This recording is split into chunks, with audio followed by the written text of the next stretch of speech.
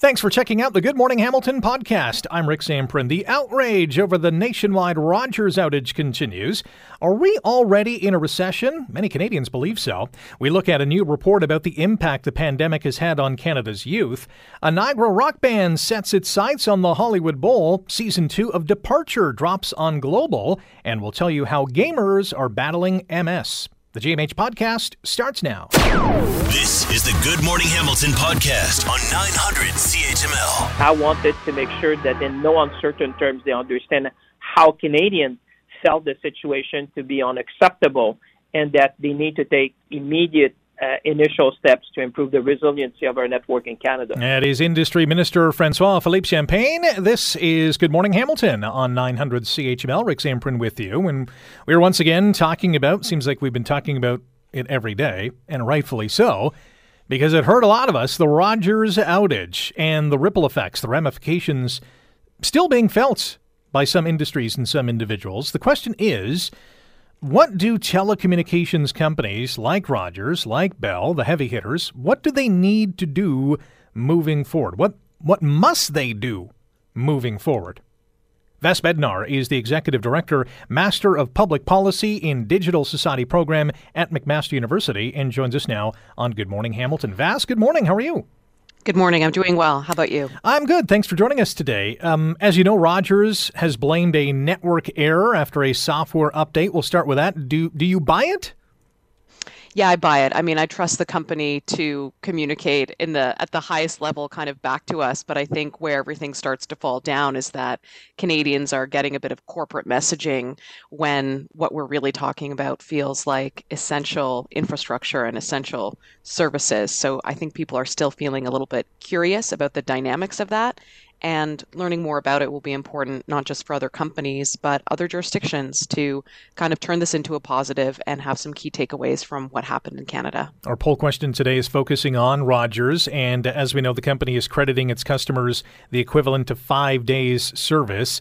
We're asking our listeners, is that good enough? Do you think it's good enough? Is that the norm with these sorts of things?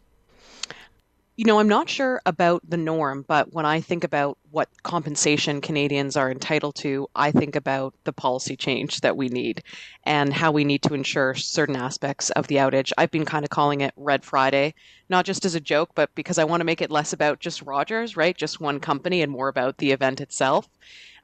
We need to do more to make sure certain dimensions never happen again, especially having Canadians cut off from 911 emergency services. That's a great moniker because a lot of Canadians were seeing red on Friday. They were fuming, or as you mentioned, not able to use 911. There's an example here in Hamilton where an individual was trying to call 911 because his sister had suffered an aneurysm and ended up later on dying. The family intimates that she would have passed away anyways, whether or not the ambulance would have gotten there on time or not. But it just shows that this was a severe impact and had a massive ripple effect across the country. Absolutely. I actually was on CBC Cross Country Checkup when Shane called in with that story. I was crying. I was very saddened by it.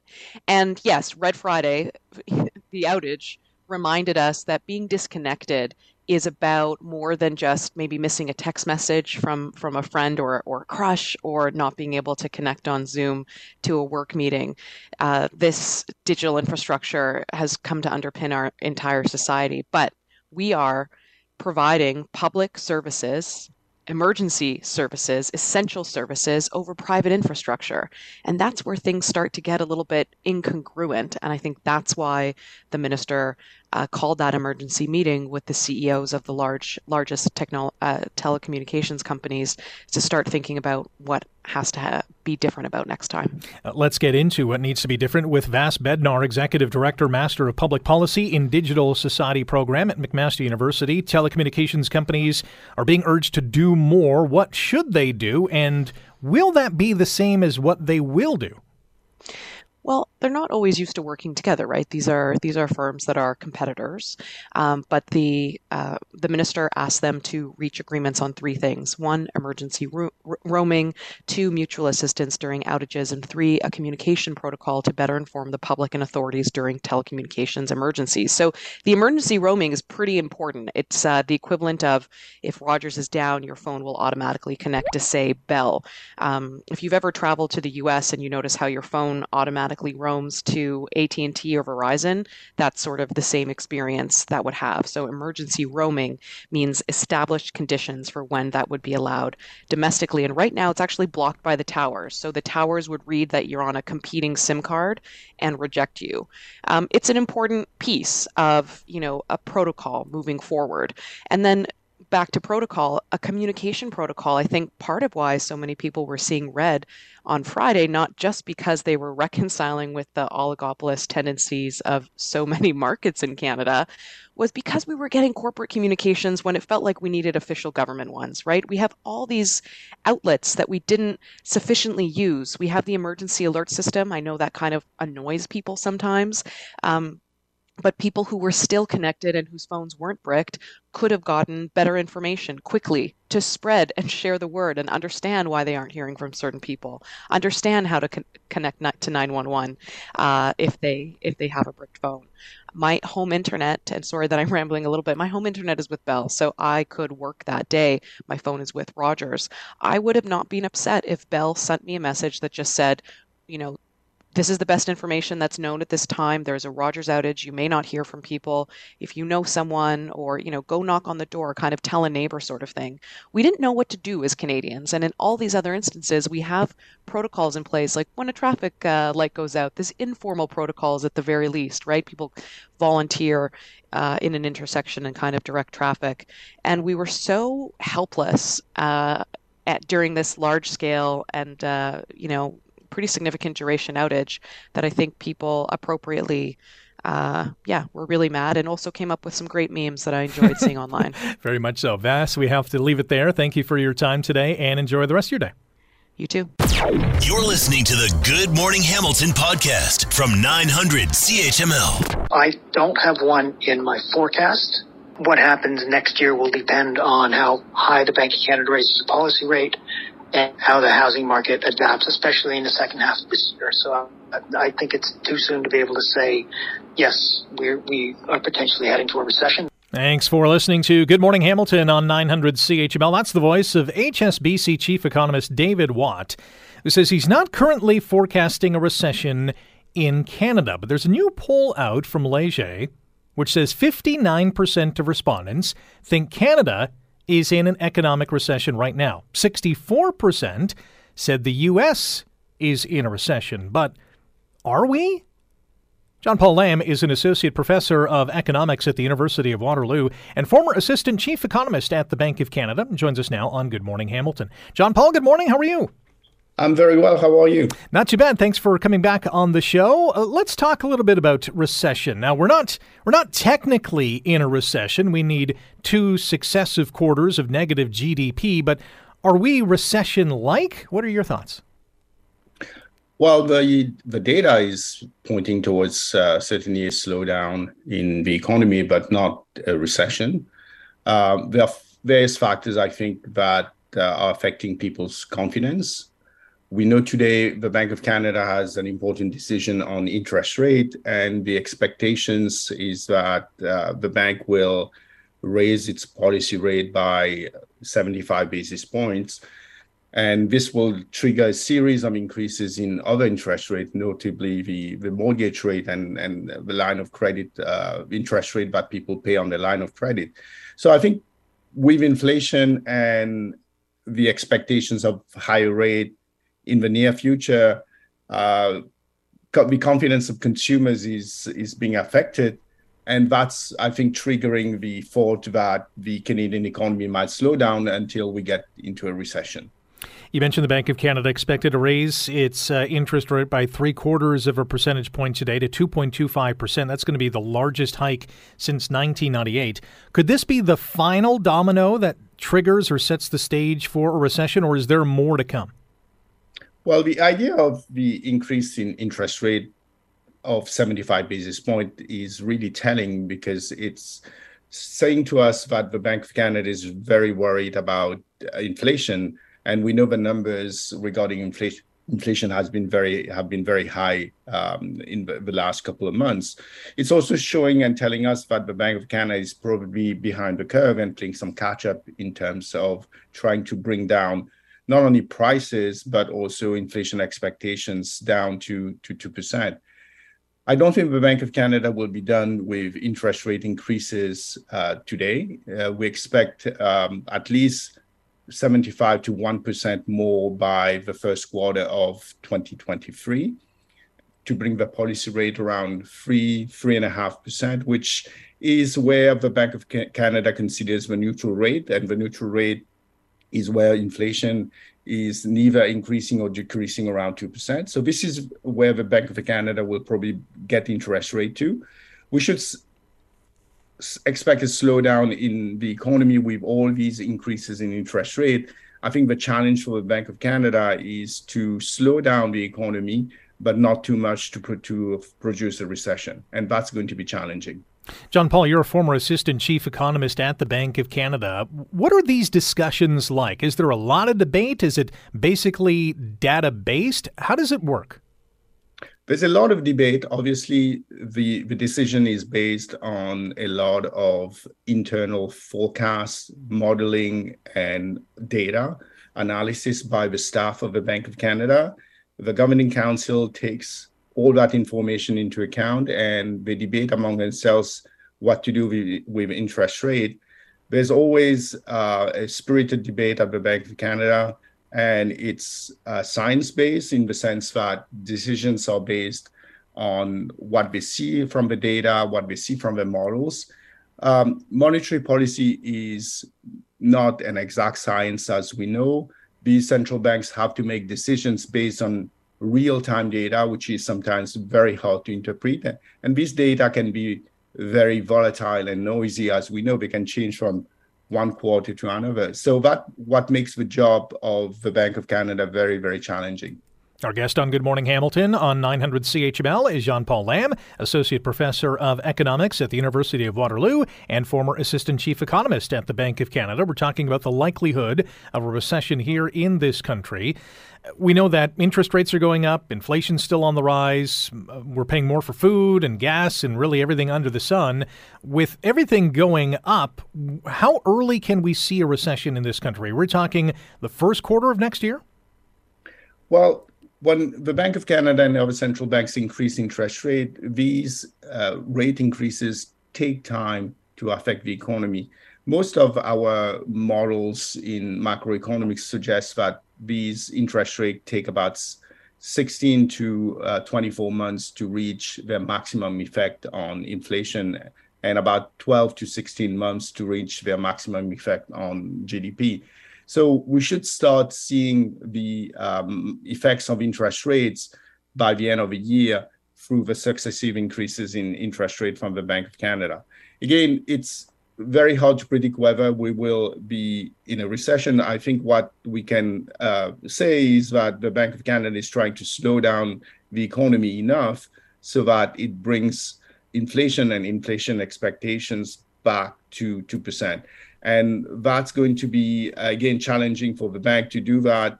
And central banks in the past have not been very good at engineering what we call soft landing, that is bringing inflation down and avoiding recession.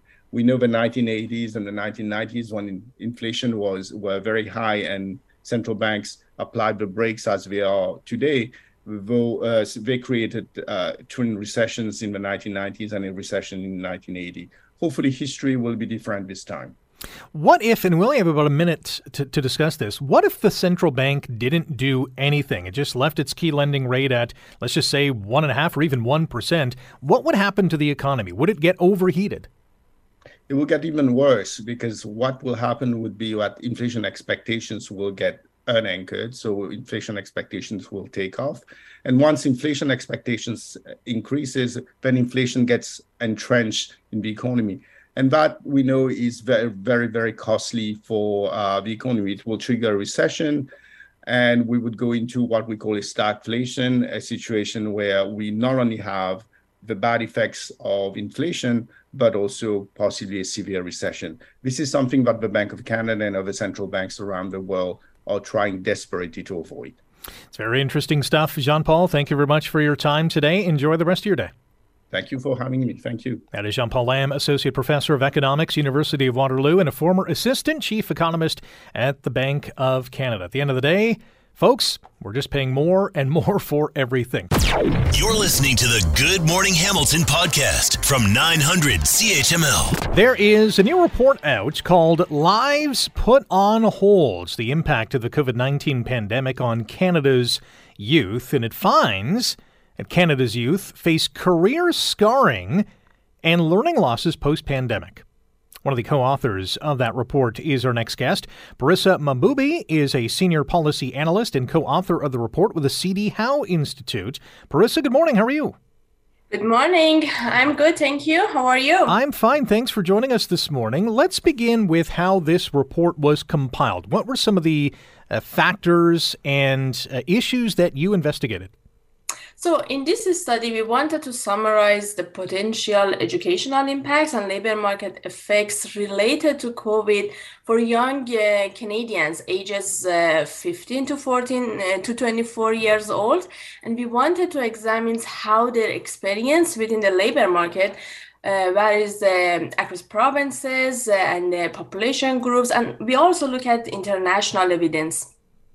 So basically we wanted to know how the young individuals compared to the rest of the population were affected, and the impact was large, what we found, because both through education system and labor market, they got affected. Yeah, it sounds like the trends and the issues that you uncovered were pretty disturbing, although probably not too surprising, I would imagine. No, absolutely. Given the size of, the impact of the pandemic, and it was the deepest crisis we've had.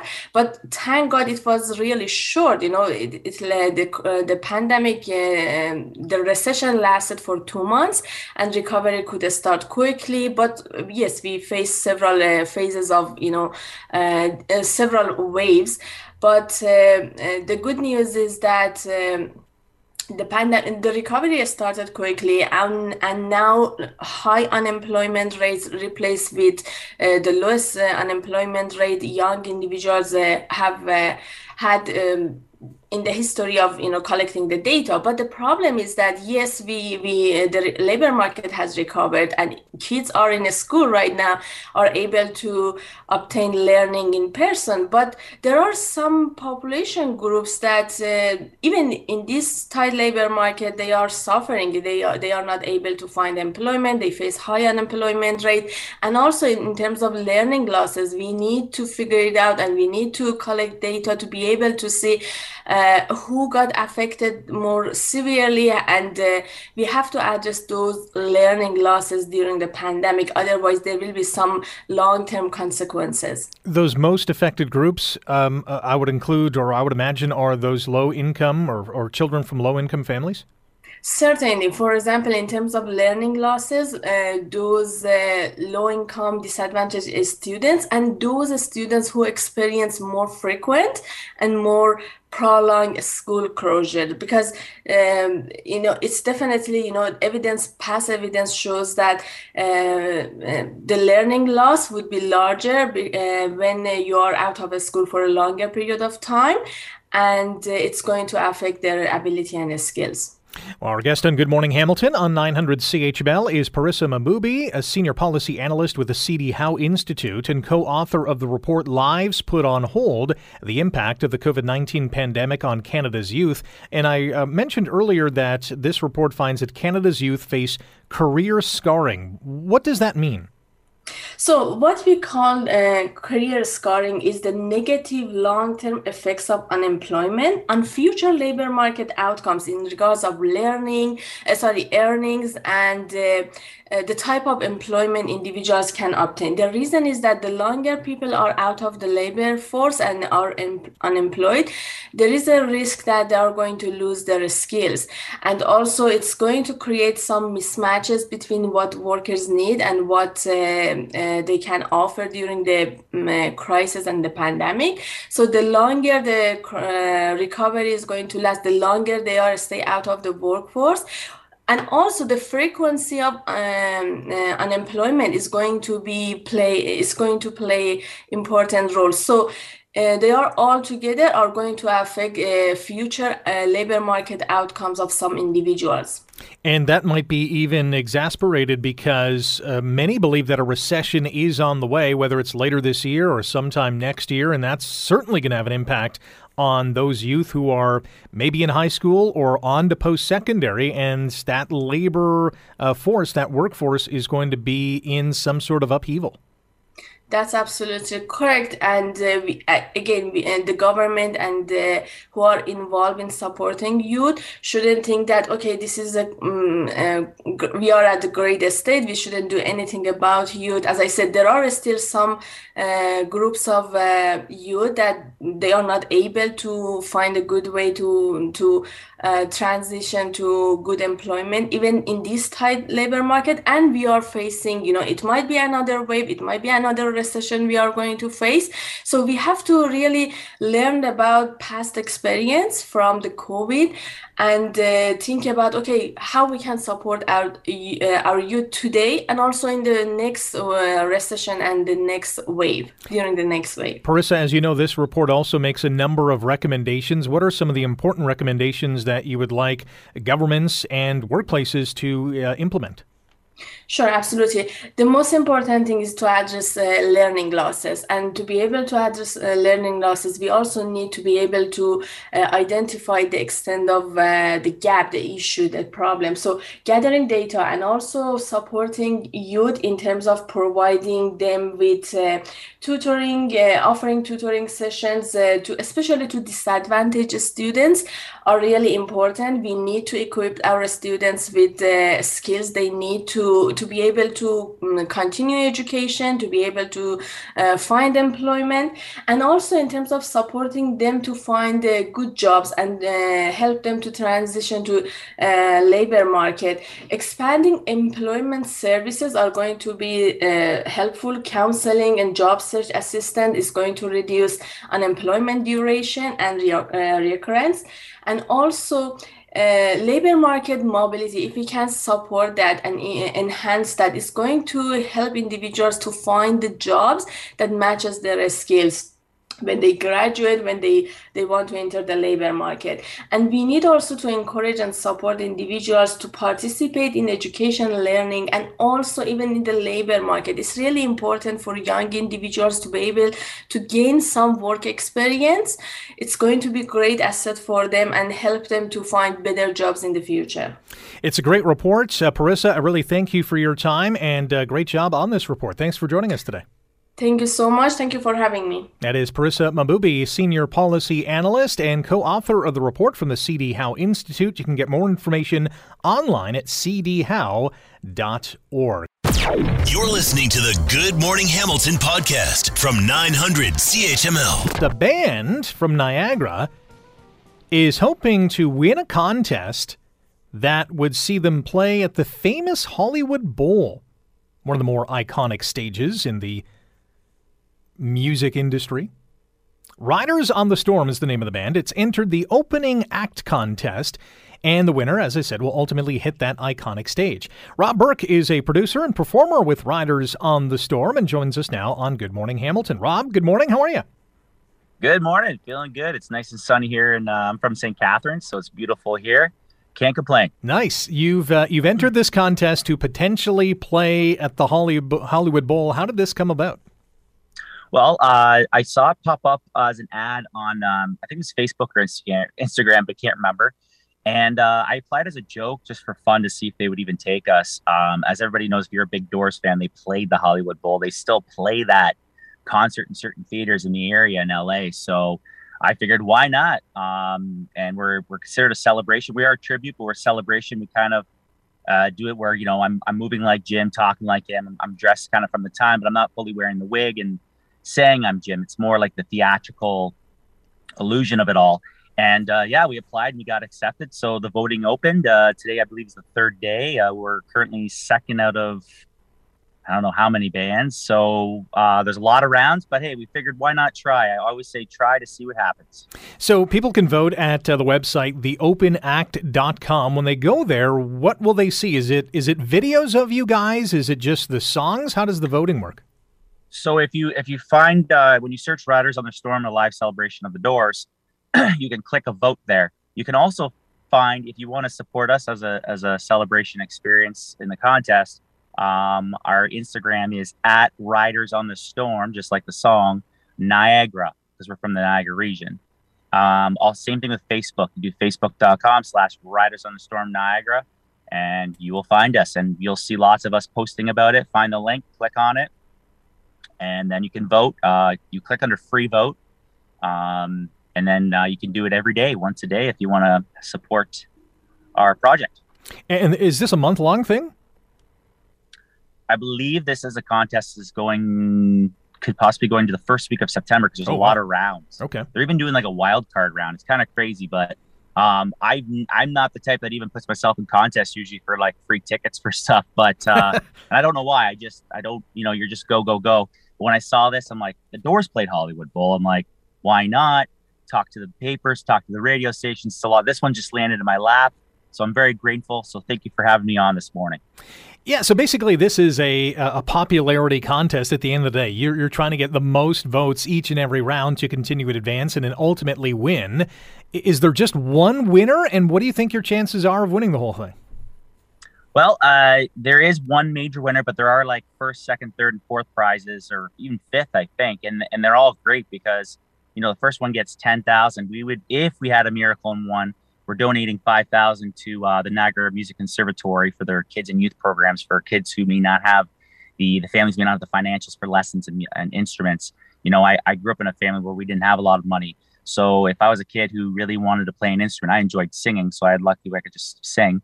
Something like that to land in my lap would be a miracle for children and youth. So then what happens is they have all these prizes. You can be sent out VIP, flight paid for, hotel, everything like that. It's amazing what they're doing. And you open up for a bunch of these professional bands that, last year, I guess it was Coldplay. I know the Doors would be kind of weird for that, but who knows who's playing this year. They haven't announced it yet. And the chances are it's very difficult, of course. There's a lot of bands, but what I loved about it as well is I believe we're the only band in this area that applied, maybe even on Ontario, because I haven't seen any bands on there from Canada, from where I live. So I thought this was a great opportunity to get the word out about us, what we do, and to keep the music alive. As we know, Jim Morrison isn't around anymore, and the Doors, Robbie Krieger and them will be doing little pop-up things, surprise pop-up things. But I think it's very important to keep these songs alive. Look at Stranger Things. Kate Bush just came back. She's probably making over $1 million a day. She must feel like she just won the lottery, and she deserves it. It's an incredible song. So I think anything is possible, and I want to keep the music like the Doors. We got to keep Pink Floyd.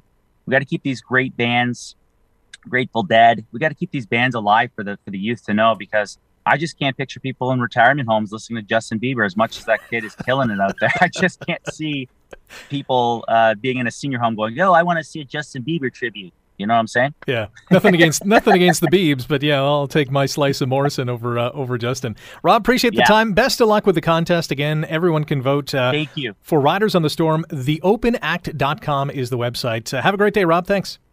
You too. Thanks for having me, my friend. Pretty cool that they are going to be donating half the winning prize, which is $10,000, so $5,000 to the Niagara Music Conservatory, which is awesome. That is paying it forward and giving others, the youth of our world, the chance to pick up an instrument and have fun with music. You're listening to the Good Morning Hamilton podcast from 900 CHML. Well, tonight is the night. If you are a fan of the global critically acclaimed series Departure, Season 2 premieres tonight, and we are pleased to be joined by one of the actors who stars in this show, Karen LeBlanc. Karen, good morning. How are you? Good morning. I'm fantastic. How are you guys? I'm pretty good. You got to be jacked to have this season get underway. What are you most looking forward to? Oh, I'm looking forward to just the audience diving into the conspiracy theory of it all to figure out who done it, and, to brace themselves for some, I don't know, intense drama. Add Kleenex for some very dramatic and perhaps sad moments as well. Well, we're getting ready for that. I thoroughly enjoyed season 1. It all focused on an airplane crash. Season 2 is a little bit different. We are looking at a high-speed train derailment. Action-packed, I guess, is what we can expect.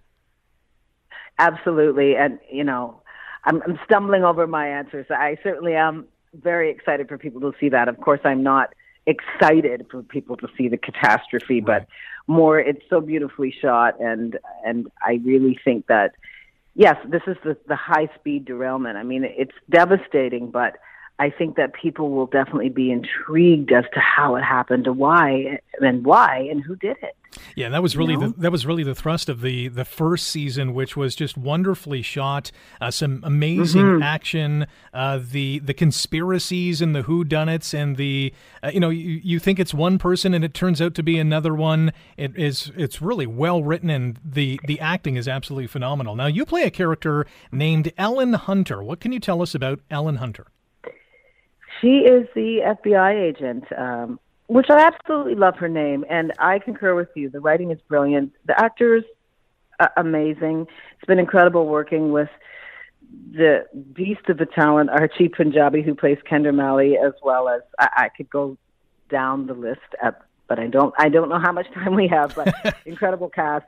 And Ellen Hunter, of course, right, I'm the FBI agent that comes on board, very serious,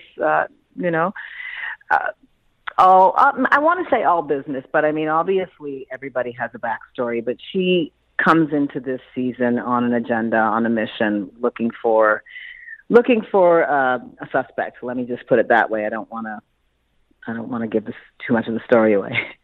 Our guest on Good Morning Hamilton on 900 CHML is Karen LeBlanc. She plays Ellen Hunter in Season 2 of Departure, which premieres tonight on Global at 9. So are we going to love Ellen Hunter, or is she a character that we're going to love to hate? I have a feeling that Ellen's going to be a character you love to hate. You might change your mind by episode, I don't know, an episode later, 2-3 episodes later, or maybe you never like Ellen Hunter, but her heart is in the right place. So you had a chance, not necessarily to work side by side with Oscar winner Christopher Plummer, who this was his final on-screen performance. He had to film back in the U.S., which was unbelievable. What was it like to work not only with him but with the others on this cast? What was it like filming with? Oh, well, unfortunately, yeah, right. As you said, I wasn't able to film directly with Christopher Plummer, great legend, unfortunately. But I will say I genuinely feel blessed to work with Archie Punjabi. She's brilliant and kind, smart. There's 1,000 stories to be juggling within this one moment, as there's so many people on the train. And so I feel completely blessed to work with Archie and the rest of the cast. I mean, this is a sea of talented artists, and it just really raised the game. It felt so great to be aboard. I don't know. I want to say aboard the ship, on this train with everybody. No pun intended. Yeah, and working with TJ Scott again as well. I worked with him in the past, director. And he did a phenomenal job with season 1. We can't wait to see how he unfolds season 2. But you shouldn't sell yourself short. You're a wonderful actor as well. You've been in movies and TV shows and voice work, and the list goes on and on. Thank you. What else do you have in the works? Well, I just actually finished an episode of Accused, a new series that'll be coming out. I don't know when. I'm sorry, I don't know when that will release, but I just finished doing, I believe this is its first season. The show's called Accused. I've just finished that, which was a fantastic experience again. And, a couple of other things in the fire. We'll see how they unfold. So right now I'm just sitting back enjoying some of these summer days until the next adventure, if you will. That's not a bad place to be. Karen, really appreciate your time. We can't wait for season 2 to rock and roll starting tonight on Global at 9. Thanks for joining us, and best of luck going forward. Thank you so much, Rick. Enjoy the day. You're listening to the Good Morning Hamilton podcast from 900 CHML. Boss Battles, the quest to beat MS, and it's going to be raising money to beat multiple sclerosis in this country. John Michael Bennett is the project director for Games versus MS with the MS Society and joins us now on Good Morning Hamilton. John, good morning. How are you? Good morning. I'm doing great this morning. How are you? I'm good. Tell us about Boss Battles, the quest to beat MS. How does it work? Absolutely. Well, first of all, to answer your question, lots of Mario happen. Lots of excellent. Lots of it happening. We make sure, the whole point of this Boss Battles thing is gamers of all different varieties. It's a charity fundraiser for multiple sclerosis, which here in Canada we have some of the highest rates worldwide. And with Gamers versus MS for the last 4 years, we've been doing different online events to try to, help join in the fight to end MS. So Boss Battles to the quest to beat MS is pretty simple for those folks who like streaming their gaming, especially on platforms like Twitch, are able to go on gamersvsms.ca anytime this month, sign up and register for this event, go on and stream their gaming content. Doesn't matter if they're a big streamer, a small streamer, they got a couple of viewers, their friends just watch, or they're, a big Canadian streamer and they know somebody in their family affected by MS, and they're like, you know what, I want to make a difference. That's kind of the simple version of it. So how does the fundraising component work? Are they asking for donations while they're playing and streaming? Yeah, absolutely. So for how it works is kind of like a live telethon style type thing, but like you said, while gaming. So usually for most streamers at any given point, when you go on their channel, when they're live, you can see the game that they're playing. You can see the person that's playing it. You can live interact with them in their text chat box and they'll respond to you. And then finally also, they're asking for donations and they'll pop up live on the screen. And oftentimes you'll find that these streamers, they'll do, special incentives or milestones when they hit certain amounts. So some might eat, gross food when they hit a certain amount, or some might do like a dance song. Recently we had a gentleman and it was pretty funny. He finished raising $1,000 on his stream. So he dressed up in an Elsa costume from the show from the movie Frozen. And it was fantastic. It was wonderful. And this is a month-long initiative. What is the fundraising goal by the end of the month? The fundraising goal is $25,000. So something that we did with this concept is we decided to also make the fundraising thing kind of like a game. So everybody who signs up is in on the game, and we've designed 8 different bosses. You can see them all again at gamersvsms.ca. And the one of our volunteers literally designed 8 like kind of almost nostalgia based bosses that will remind you of almost like, your 80s and 90s kind of gaming. And every different boss has like a different amount that we all have to fundraise collectively. And if we all come together, we can get to that 25,000, beat the final boss, and also help the world in Canada come a little closer to ending multiple sclerosis. Our guest on Good Morning Hamilton on 900 CHML is John Michael Bennett, Project Director, Gamers versus MS. You can find out more online at gamersvsms.ca and at mssociety.ca. What's the money going to be used for? So here in Canada, we have some of the world's greatest researchers in MS, and that's where the proceeds will be going for Boss Battles. Ultimately, research is towards enhancing the lives of those affected by MS, and ultimately, of course, beating MS, finding a cure for it. It currently has no cure, and again, us here in Canada having some of the highest rates worldwide. That's something we believe in here at the MS Society, a world free of MS. And we hope this initiative can bring us a little closer to that. I was doing some research looking at some of the statistics, and about 100,000 people in Canada, at least at last check, and this I think was a couple of years ago, have MS. And you mentioned, among the highest in the world, including women that are affected 3 to 1. Why is that? I actually don't know the 3 to 1 statistic. I'm one of the fancy fundraisers. I go out and I get people to fundraise, and then I give it to the scientists who are way smarter than me, and they figure this stuff out. And you mentioned this is year 4 of the Boss Battles initiative. How much have you raised collectively over the years?